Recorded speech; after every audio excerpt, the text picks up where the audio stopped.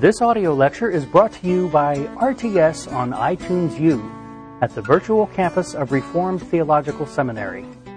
To listen to other lectures and to access additional resources, please visit us at itunes.rts.edu. For additional information on how to take distance education courses for credit towards a fully accredited Master of Arts in Religion degree, please visit our website at virtual.rts.edu.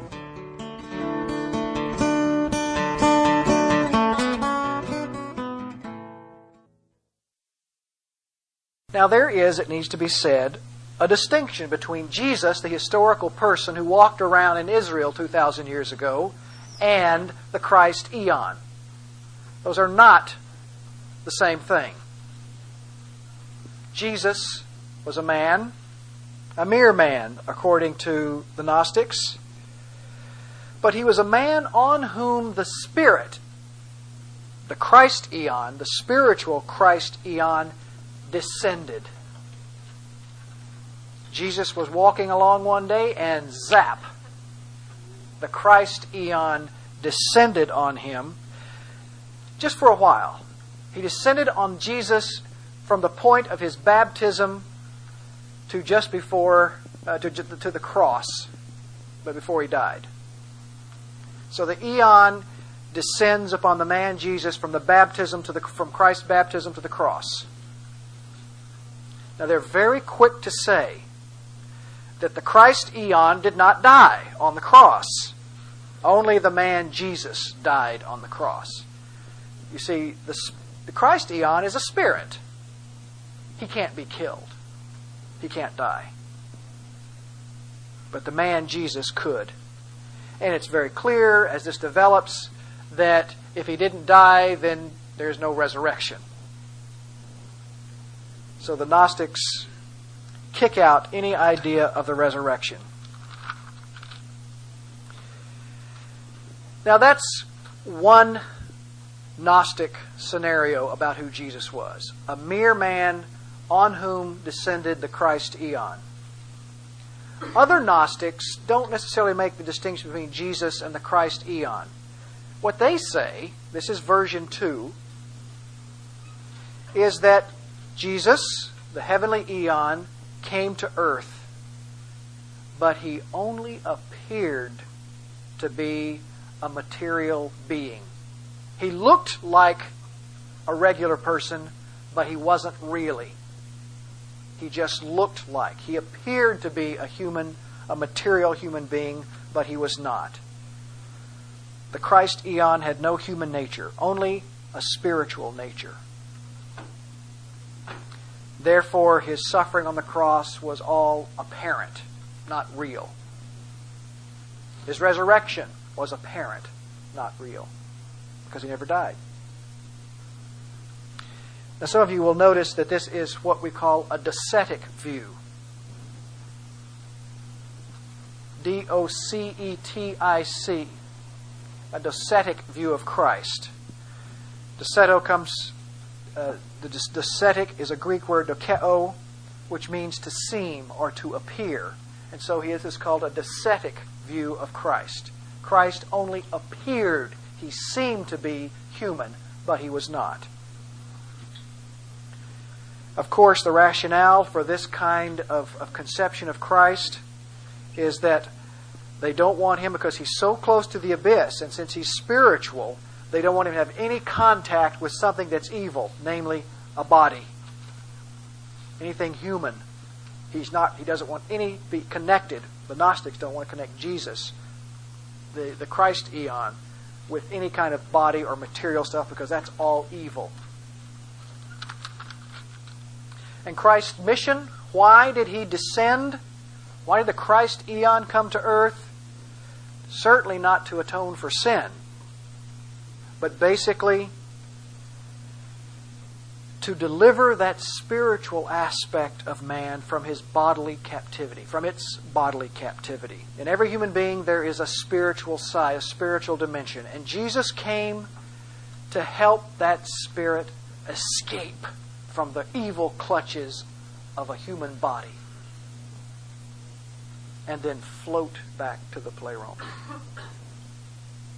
So the mission of the Christ eon is not to atone for sin, but to liberate the spirit that is imprisoned in the body of human beings.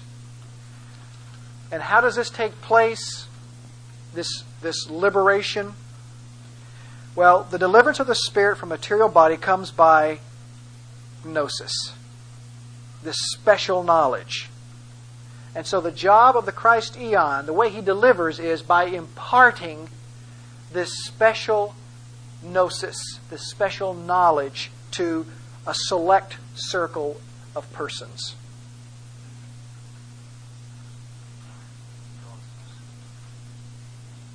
Okay, just one quick little note too about the Holy Spirit. Generally, the Holy Spirit was seen as a lesser eon who assisted Christ in all of His efforts.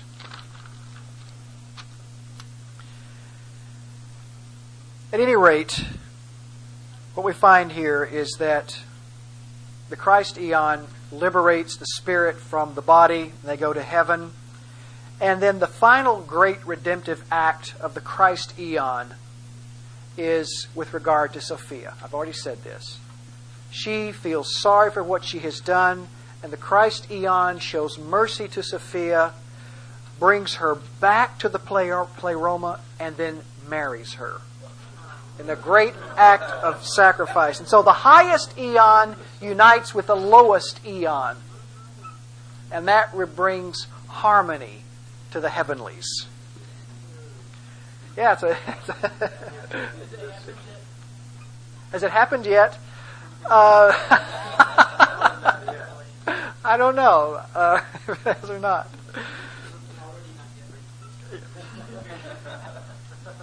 So, the Christ eon shows mercy and restores the pleroma to harmony. And when the spirit is liberated from the body of a human, it floats up to the pleroma and encounters this great harmony. All is well. They have a doctrine of man as well. They divide human beings into three categories: the pneumatic, the psychic, and the hylic. Can you see that? Spell it. The pneumatics, the psychic, and the hylic. The pneumatics. The pneumatics are the spiritual ones. Those are the ones who have this Gnostic enlightenment.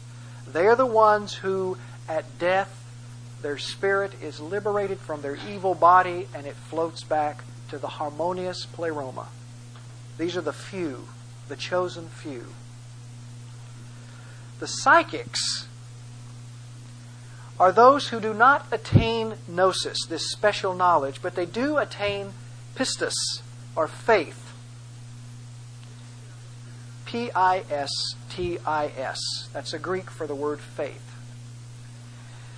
And these are, the Gnostics generally ascribed this faith to the Orthodox Christians. The Orthodox Christians, according to the Gnostics, were psychics. They didn't quite attain full enlightenment, full Gnostic enlightenment, but they did attain faith.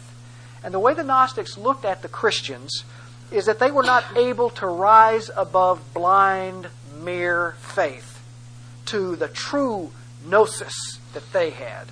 So the Christians come up a little short. And so what happens to them at death? Well, the psychics, most of whom were Christians, they do not attain to the high pleroma.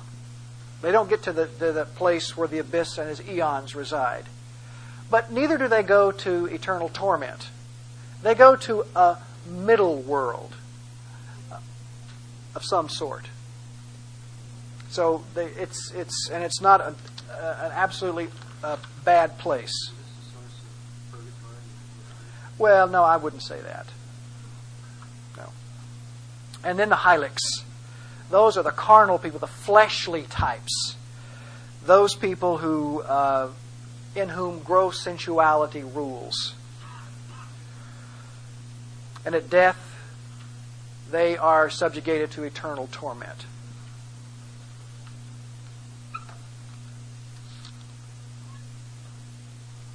So you're clear about the three types of people. Are there conversions? I mean, like, for the person who, from the pilot and then the change of the higher things and that? Well, one of the things that's characteristic of this generally is a sort of a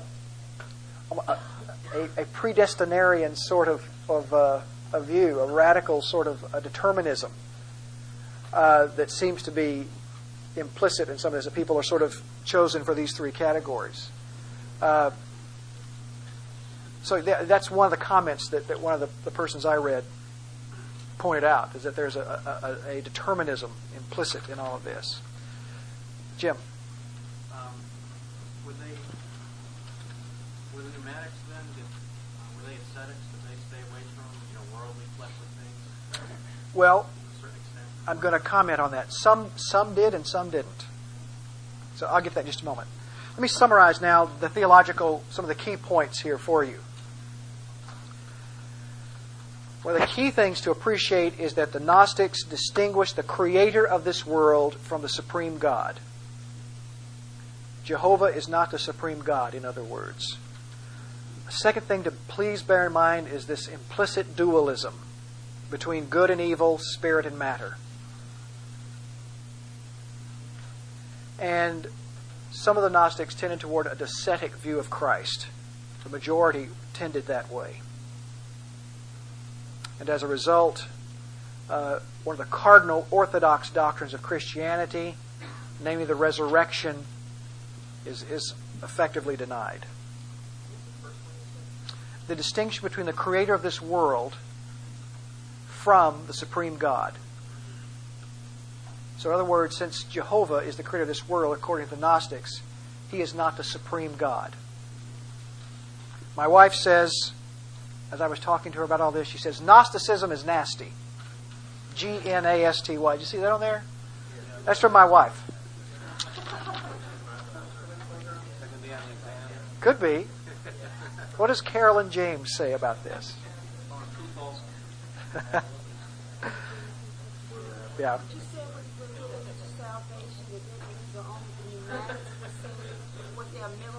The middle ground were for the psychics. Okay, but were they saved, or is it just the ones with the special knowledge? Well, saved, there are two categories of saved.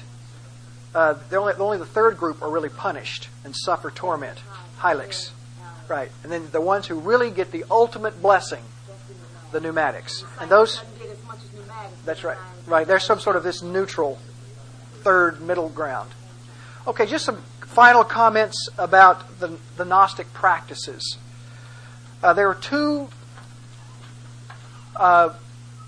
developments in Gnosticism. Some Gnostics became very, very ascetic. That is to say, they wanted nothing to do with sensuality or matter. All that was very evil, so they were very, very rigorous in denying the body in every way. Tended to, yes. But they abhorred the body because it was flesh and it was evil as far as they were concerned. They refrained from sexual intercourse. They refrained from certain kinds of foods. All kinds of rules were laid out for them. But all of it was this sort of self-hatred almost that you find evident in the ascetic Gnostics. They were uncomfortable in this world, a world ruled by the demiurge. They felt uncomfortable in this kind of world. But then there was also the very opposite reaction by some other groups of Gnostics. I think these particularly were those who lived in Egypt. They embraced this principle that sensuality can be overcome only by indulging in it. Got that? Sensuality can be overcome only by indulging in it. And as a result, you can guess. There was no sense of morality. In fact, some of them had worship services in which there was great debauchery. So, the way they dealt with this problem is by indulging in sensuality. Just generally, go ahead. Was it this group that said that the material world could not influence the spiritual world, so it didn't matter what I did in that material world, it would affect my spiritual world? Yeah. Well, I think the fact that they indulged in these kinds of things in order to show they had conquered the sensual. That to engage in it was to somehow conquer it. I mean, the logic here escapes me, frankly. But this was their kind of thinking, that they could conquer it. To indulge in it was a sense of victory over it. There you have it. Okay. Those are the Gnostic theology. And these folks were in existence in the 2nd century and beyond. These are some of the people that the Christians had to deal with and had to come up with answers against. You can imagine that this creates all kinds of problems. It could be terribly confusing because there are certain kinds of things that at least evoke certain Christian kinds of thinking. The idea of a fall, the idea of a good God, the idea of this demiurge, kind of this semi-bad guy. I mean, there are certain kinds of things. So if you're a new Christian and these ideas are coming at you right and left, there is an opportunity for confusion, to say the least. And this is one of the key things that complicates the life of the church in the 2nd century, the Gnostics. Okay. I want to mention 2 other, in some ways, very, very serious challenges, perversions to Christianity. I'm trying not to spend too much time on them, but I feel a need to at least mention these 2. The 2 are Marcion, the next one are the Montanists. Marcion, up here. He dates, again, 2nd century, died apparently around 150, 160 AD. Marcion is significant for a number of reasons. But one of the important reasons why he's important is that he was one of the most influential heretics of the 2nd century.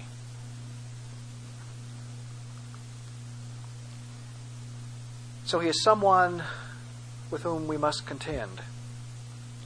Now, some scholars today, some scholars in the past, I should say, they think that Marcion, they categorize him as a Gnostic. But I would say that a significant number of modern scholars are a little bit dubious as to whether or not he really rightly fits under the category of Gnostic, because he has a number of features to his own thought that don't really fit in any way with what I've described as Gnostic. So there is debate as to whether or not Marcion is a Gnostic. He was born in a city called Pontus on the port of the Black Sea. And I dare say there's only one of us here who's ever been to the Black Sea. Have you been there? That's right. He was the son of a bishop of a Christian church. Also comes from a very wealthy family, Marcion. But Marcion was excommunicated from the Christian church by his own father. Now, we don't know the specific reason. People speculate, well, he was obviously articulating heretical ideas. Others have speculated that there was some rumor that he had seduced a young lady. And the father, who was the bishop, again, a bishop is not a bishop over a diocese, but the bishop of a single local church. And apparently his father excommunicated him for either heretical ideas or for some immorality. Again, neither of these are absolutely confirmed. Well, it seems like all heretics, Marcion eventually turns up in Rome. And there Marcion joins the Christian church and participates for a while. In fact, he because he is wealthy, he gives lots and lots of money to the Roman church. So he has some status. But then he comes under the influence of a man named Cerdo, C-E-R-D-O, who seems to have had some Gnostic ideas. This is one of the reasons why older scholars want to classify Marcion as a Gnostic. At any rate, Cerdo seems to have influenced Marcion in some measure. And as a result, Marcion goes around and starts articulating these ideas of Cerdo in the Christian church, and he is again excommunicated. His father excommunicates him from his own church, and now in Rome, I think it's 144 A.D., Marcion is excommunicated. So what does Marcion do? Twice excommunicated? He goes out and he founds his own church. That way he can't get excommunicated, usually. So he founded his own church, and in many ways, in terms of liturgy and basic organization, it follows the same basic pattern of the Christian church. Do you have a question? Okay. Marcion was a successful heretic. According to Justin Martyr, his ideas were widely disseminated throughout the Roman Empire by 150 A.D. We see evidences of Marcion's views in North Africa, in Egypt, Cyprus, and Syria. So when I say successful, what I mean is his ideas seem to fan out from Rome, and there are significant numbers. Well, what did Marcion believe? Well, in terms of his theology, he, like the Gnostics, believes in a sort of dualism. He talks about the demiurge of the Old Testament, an inferior creator God, not unlike the Gnostic view. The demiurge is, to his thinking, represents the God of the Old Testament, an inferior creator God. And then he says there is a supreme God that he associates with the New Testament. So Marcion, and this will show up again and again, he pits the Old Testament against the New Testament. The God of the Old Testament and the God of the New Testament. One is good and one is not so good. For Marcion, the creator God, the demiurge of the Old Testament, was harsh, inconsistent, and essentially wicked. Why did Marcion make such statements about the creator God of the Old Testament? Well, here are some of the points he makes as to why he thinks the creator God of the Old Testament is harsh and wicked. First, whose fault is it that sin entered the world? It's the God of the Old Testament, because He created Adam. And Adam is the one who sinned. So God is blamed, this God of the Old Testament is blamed for the entrance of sin into the world. That's one strike against the Old Testament God. He also says that the Old Testament God is ignorant. And the basis for this judgment is that in Genesis, when Adam had fallen, God is pictured as saying, Adam, where are you? And so Marcion says, well, God must have been ignorant because He didn't know Adam where Adam was. So God is showing His limitations in terms of knowledge. He also says that the Old Testament God was contradictory. As an example, he says that after the Ten Commandments, where God had had said that all images are forbidden, the same God ordered Moses to set up a brazen serpent. He says that's contradictory. That's inconsistent. The true good God is not like that. This is only characteristic of the Old Testament harsh God. So the Old Testament God is responsible for evil. He is ignorant or limited in his knowledge. He's contradictory. And the fourth comment is he says that God is severe, overly harsh. The God of the Old Testament is the one who said, an eye for an eye and a tooth for a tooth. And for Marcion, that is too harsh, too severe. And so he rejects that God. He also blames God for creating insects. And that's another strike against God. Just thought I'd throw that one in. Yeah. Now, that's the Old Testament God. What about the New Testament God? Well, for Marcion, the New Testament God is all good. You see, the God of the New Testament is the one who sent Christ to set matters right between God and man. So the New Testament picture of God is good. And the God of the New Testament sent Christ, number one. Number two, is loving and always forgiving. He forgives sinners always. Doesn't have to, but He does. He is loving and forgiving. Yeah, I know. Well, you can see why, incidentally, if this is a picture of the true God, then you can see why His ideas spread all over the place. Because His God is sort of a Santa Claus who's always benign and never looking or holding grudges. Who's that? Well, He identifies Jesus as the Christ. He's not. That's why one hesitates to call Him a Gnostic, because he doesn't separate Jesus from Christ eon. He doesn't talk about Him in that language. He identifies Christ with the historic Christ, who represents the good God of the New Testament. Let's look for a moment at His Christology. Just like He distinguishes the God of the Old Testament from the God of the New Testament, He also distinguishes between the Messiah who was promised in the Old Testament. He distinguishes that promised Messiah from the Messiah who actually came in the New Testament.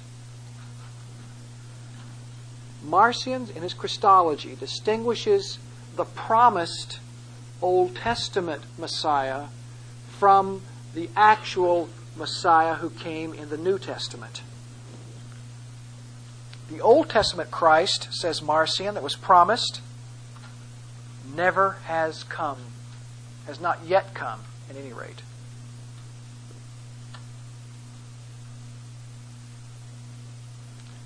But the New Testament Christ, the one who actually came, is a universal Savior who brought wonderfully good news, namely the forgiveness of sin and the rejection of the Old Testament law. Jesus represents to Him as the one who rejected the Old Testament God.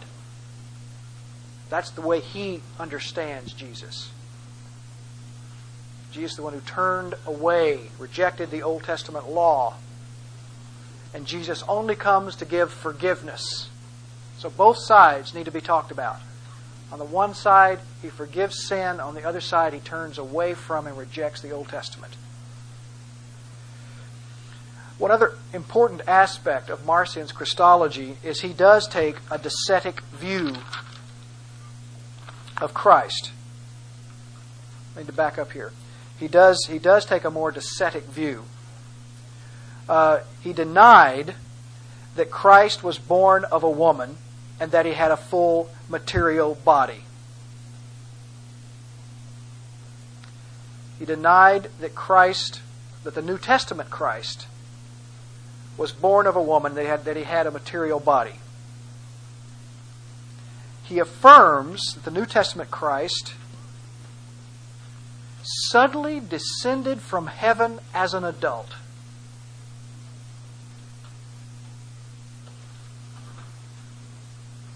There was no growth, maturity here. He descended as an adult. And again, you find this same sort of Gnostic idea that the reason He does not want to identify Jesus, the historical Christ, in a purely human sense, the way He wants to keep Him docetic, that He appeared to be human but was not really human, is because matter is evil. He still buys into that basic Gnostic idea that matter is evil. So the New Testament Christ, since He is not evil, He's always forgiving and always good. Therefore, He does not have a material body. With regard to Scripture, Marcion's view of Scripture. We'll say more about this in another context.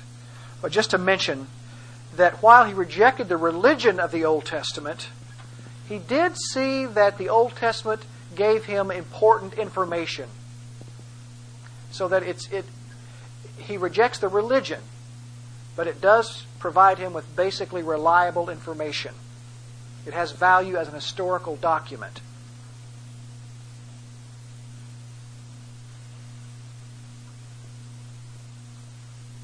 The New Testament, well, even that is not entirely a happy situation for Marcion. He feels like that only Paul really understood the New Testament Christ and the God of the New Testament. And so basically he rejects everything, even some of Paul's writings, but what he does is he creates his own Bible. He compiles his own Bible, and it's composed of 10 epistles of Paul and an abridged version of Luke. And that's Marcion's Bible. So Paul only is the one who understood Christ, and so he picks 10 epistles of Paul and then an abbreviated version of Luke for his own Bible. Incidentally,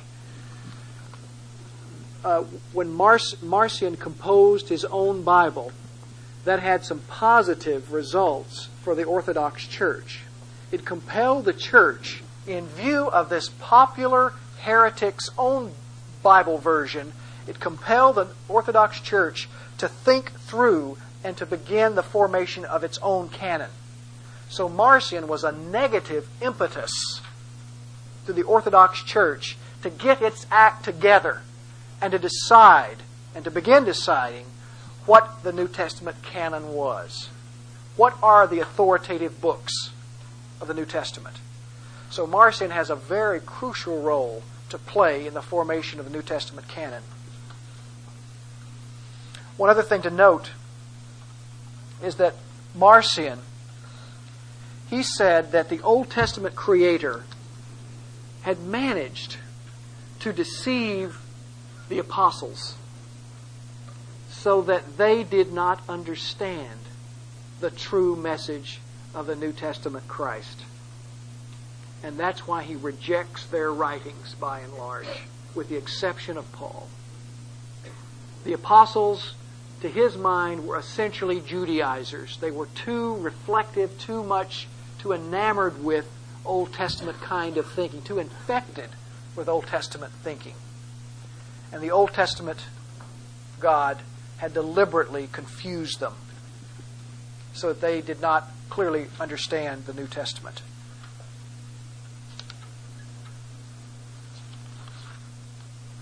Finally, Marcion is a strict ascetic. He had his followers, they were supposed to refrain from marriage. In fact, he only allowed married persons to be baptized upon the promise, taking a vow of sexual abstinence. Another example is that he forbade the drinking of wine. So in his Eucharist celebration, such as it was, there was no wine. And we could go on about how strict he was. Some people have doubted the earlier accusation that I mentioned that he'd had an affair, and that's why he was excommunicated by his father. Some have doubted that because he is so strict about sexual relations. He forbids it absolutely, and all of his followers were supposed to fall in line. At any rate, particularly this picture of Christ as all-loving and all-forgiving proved to be very, very attractive. And that made Marcion a real threat to the early Christian church. Okay, we had popped through Marcion. And now I want to look at Montanism, another major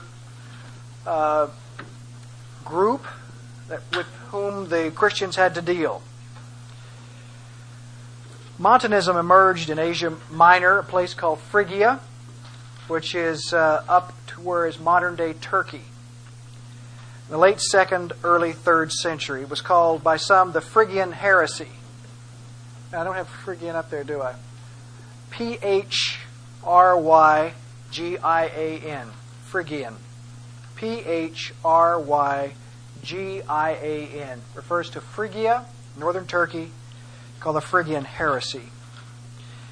Montanism derives from its founder and first prophet, Montanus.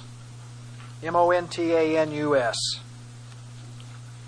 Now, what's interesting about this fellow is that before he converted to Christianity, and I say that in quotes here, he had been a priest in an ancient cult called the cult of Cybele.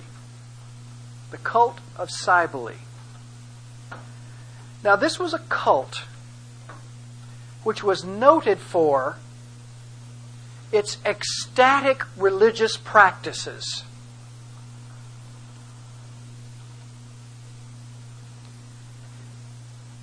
Now, as a Christian, in quotes, Montanus claimed direct ecstatic revelations from God. And so the question that scholars have wrestled with from the very beginning was this: is the truth of the matter that Montanus was simply reinventing some of the basic practices of this cult and introducing them into Christianity? Had he incorporated a pagan notion into Christianity? Because he claimed, he continued to have these ecstatic experiences in which he claimed were direct revelations from God, and therefore everybody who heard them were under obligation to obey. Ecstatic. Yeah, this gets into there's a little bit of a debate, but I'll be real quick about it. Ecstatic in this sense, we're talking about an ecstatic prophet. That's a person who loses consciousness. He is completely unaware of what he is saying.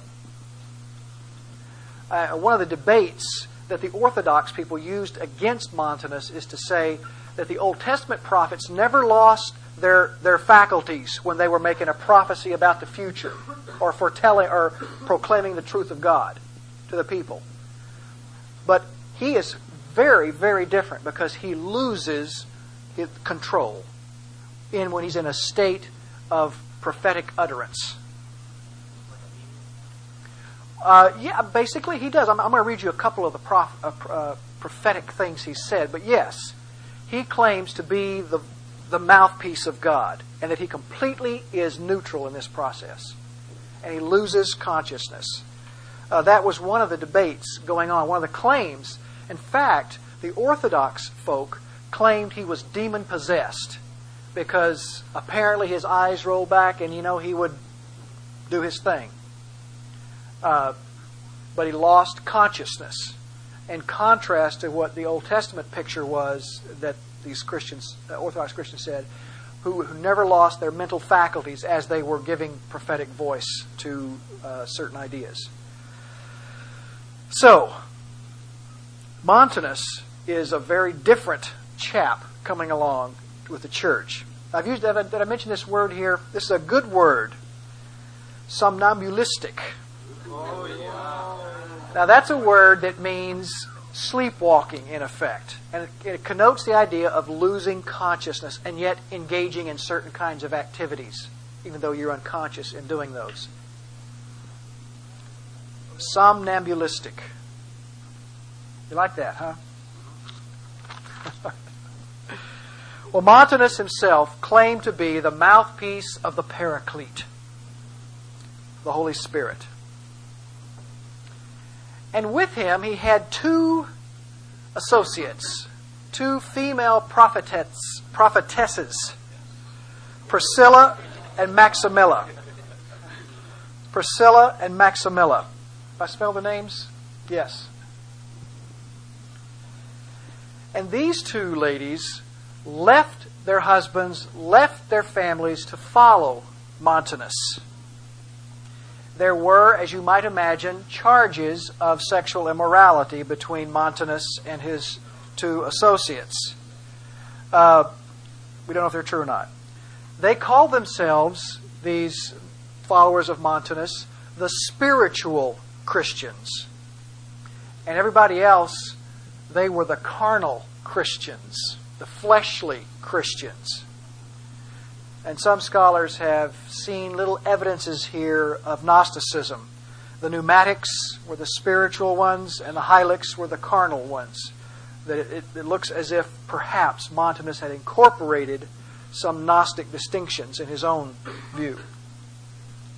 Well, here are a few things uttered by Maximilla, his associate. Her prophecy is this, quote, "There will be wars and revolutions."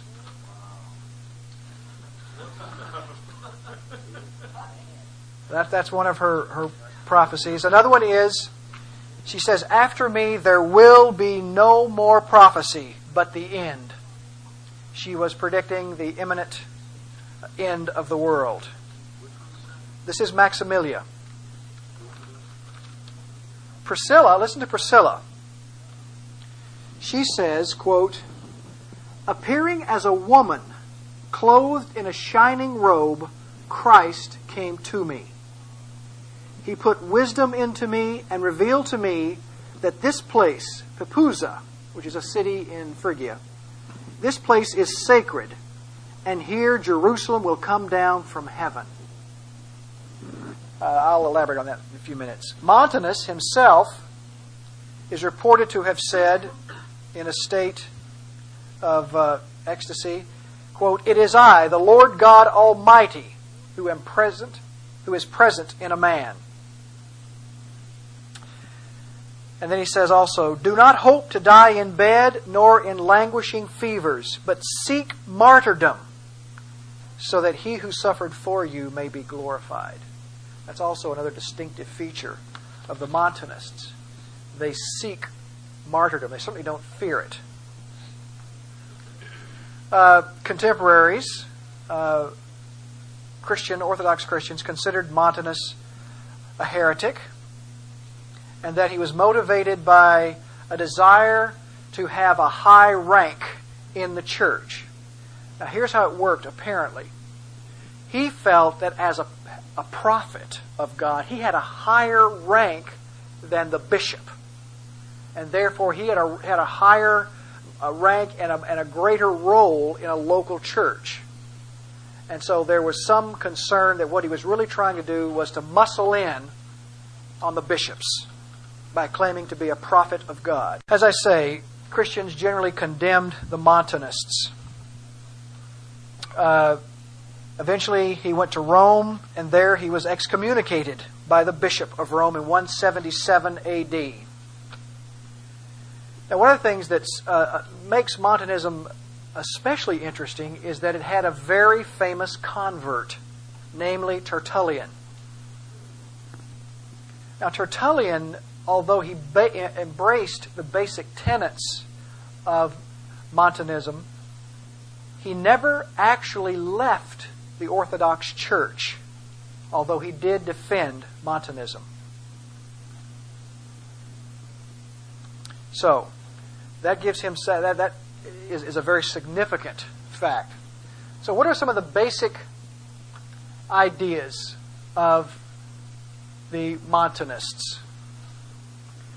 Well, in terms of the basic theology, they seem to agree on the basic tenets of Christianity. They believe essentially in the deity of Christ. They don't buy into any of the Gnostic distinctions between the demiurge and the abyss and Sophia. All of that is absent from the Montanist theology. So the distinctive features of what they teach are, one, they take sort of a distinctive view of the development of redemptive history. According to Montanists, there was in the Old Testament the dispensation of the Father. And that gave way in the New Testament to the dispensation of the Son. So there's this unfolding of redemptive history. The Old Testament was the dispensation of the Father. The New Testament was the dispensation of the Son. And now, that is after the apostolic period, is the unfolding of the dispensation of the Spirit. So that is a distinctive feature of Montanism, this threefold dispensations, these threefold dispensations.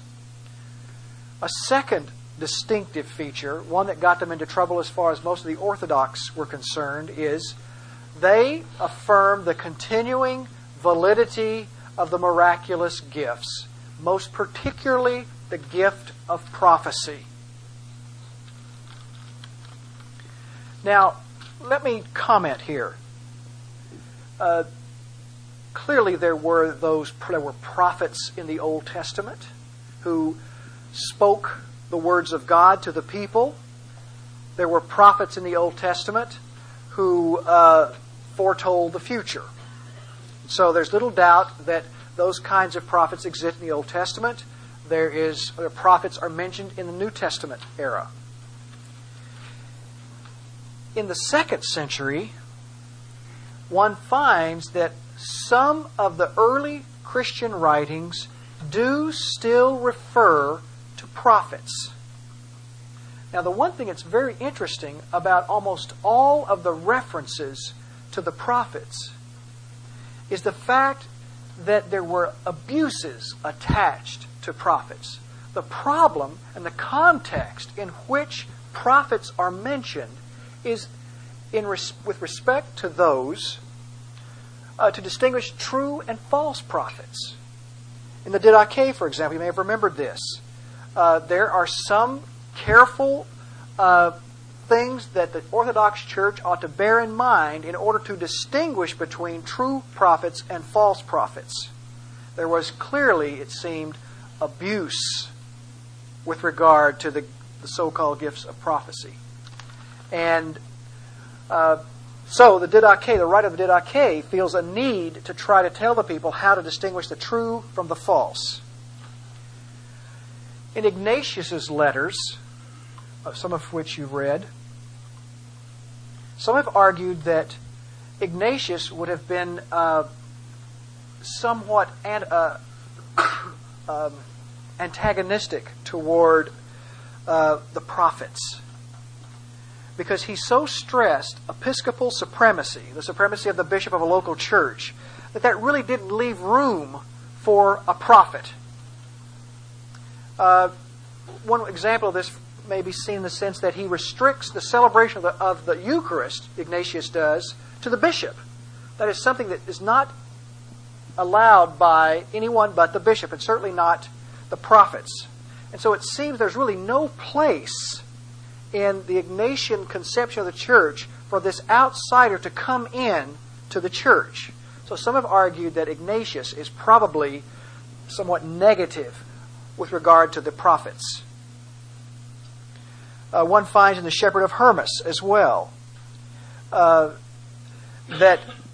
there's a problem between those people claiming to be prophets who were not. And the Shepherd of Hermas delineates ways to distinguish true prophets from false prophets. So there is a problem in the early church about this particular office of the prophet. And it seems that the Montanists were strong advocates of saying that this office still continues. And it would appear that the Orthodox, while not absolutely rejecting the office of prophecy early on here, are increasingly skeptical about people who claim to be prophets. And you find toward the 3rd century, you don't find so many people claiming this office. It seems to fade more or less from the scene. Bear that in mind as we talk about this. So, the Montanists are coming along, and they are stressing the abiding validity of this particular office, particularly prophecy. That is distinctive about the Montanists. They also permitted, and someone was asking about this earlier, is they permitted female clergy, the Montanists did. They were less concerned with the institutional church and with its program for ordination or qualification for ordination. For the Montanists, the only qualification they needed was being endowed by the Holy Spirit to have these ecstatic utterances. That was proof enough, qualification enough for the Montanists. And so you find 2 very early on female priests, if you will, in the early church. One other thing to mention is they tended to be Chiliasts or millenarians. They believed in Christ's imminent return. There's one little twist to their millenarianism.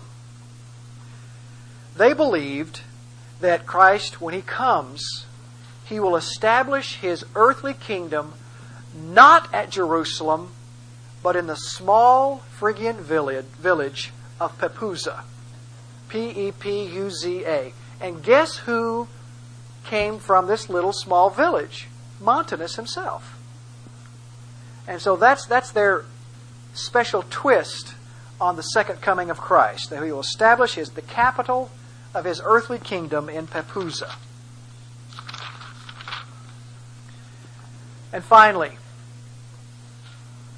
they were very, very strongly ascetic as well.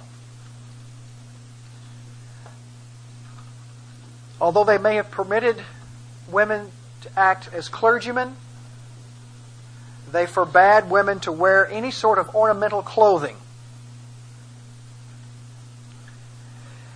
Another sort of interesting feature, and I sort of alluded to this earlier, is they said that Christians should not flee persecution, but rather stay and face it, even to the point of martyrdom. So there is this sense in which the Montanists embraced martyrdom. Another feature is they prohibited all second marriages, even in the event of one spouse dying. Once is all you get, say the Montanists. And they were also very, very strict when it came to those Christians, the so-called lapsed Christians. Under the persecution from the state, some Christians lapsed and they went ahead and sacrificed to the emperor, for example. But then they felt really badly about what they had done. They said they were sorry, they repented, and sought re-entry into the church. The Montanists said they are to be excluded absolutely. The Donatists are a little bit later, but similar idea. What happened to Montanism? Well, after the 3rd century, we don't know a lot. There's just not a lot of information about this particular movement as it went on. There are references as late as the 6th century referring back to an earlier movement. But as to whether or not this movement continued much beyond the 3rd century is doubtful. Here's a question about the ones that the Christians that had lapsed and they went like that. There were periods of great persecution, where people were being killed and whatnot. That was a big. Was this part of that? Oh yeah, we're talking 2nd century. Right. So yes, these things were going on. In the after the persecution subsided, then someone wanted to come back. That's right. And this was part of that. Yeah, it was this was going on. Montanism was during the time of the persecutions. That's right. It's a very harsh, very rigid kind of view. We're not terribly tolerant of people who were weak in times of stress and persecution. What is the significance of the word Okay. I need to look at it myself. I can't say it. Somnambulistic. That's a good word to describe the kind of ecstatic prophecy that the Montanists in which they engaged. And the idea is to stress that they lost consciousness. It's much like sleepwalking. There is still activity going on, but the mind is asleep. The mind is in neutral. And so that word connotes that, as opposed to the Old Testament prophets whose mental faculties were still fully functional as they were uttering prophecies. They weren't sleepwalking. They were conscious.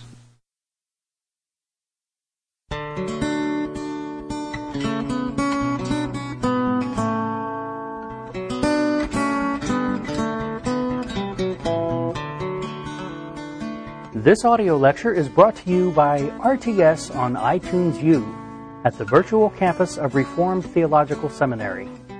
To listen to other lectures and to access additional resources, please visit us at itunes.rts.edu. For additional information on how to take distance education courses for credit towards a fully accredited Master of Arts in Religion degree, please visit our website at virtual.rts.edu.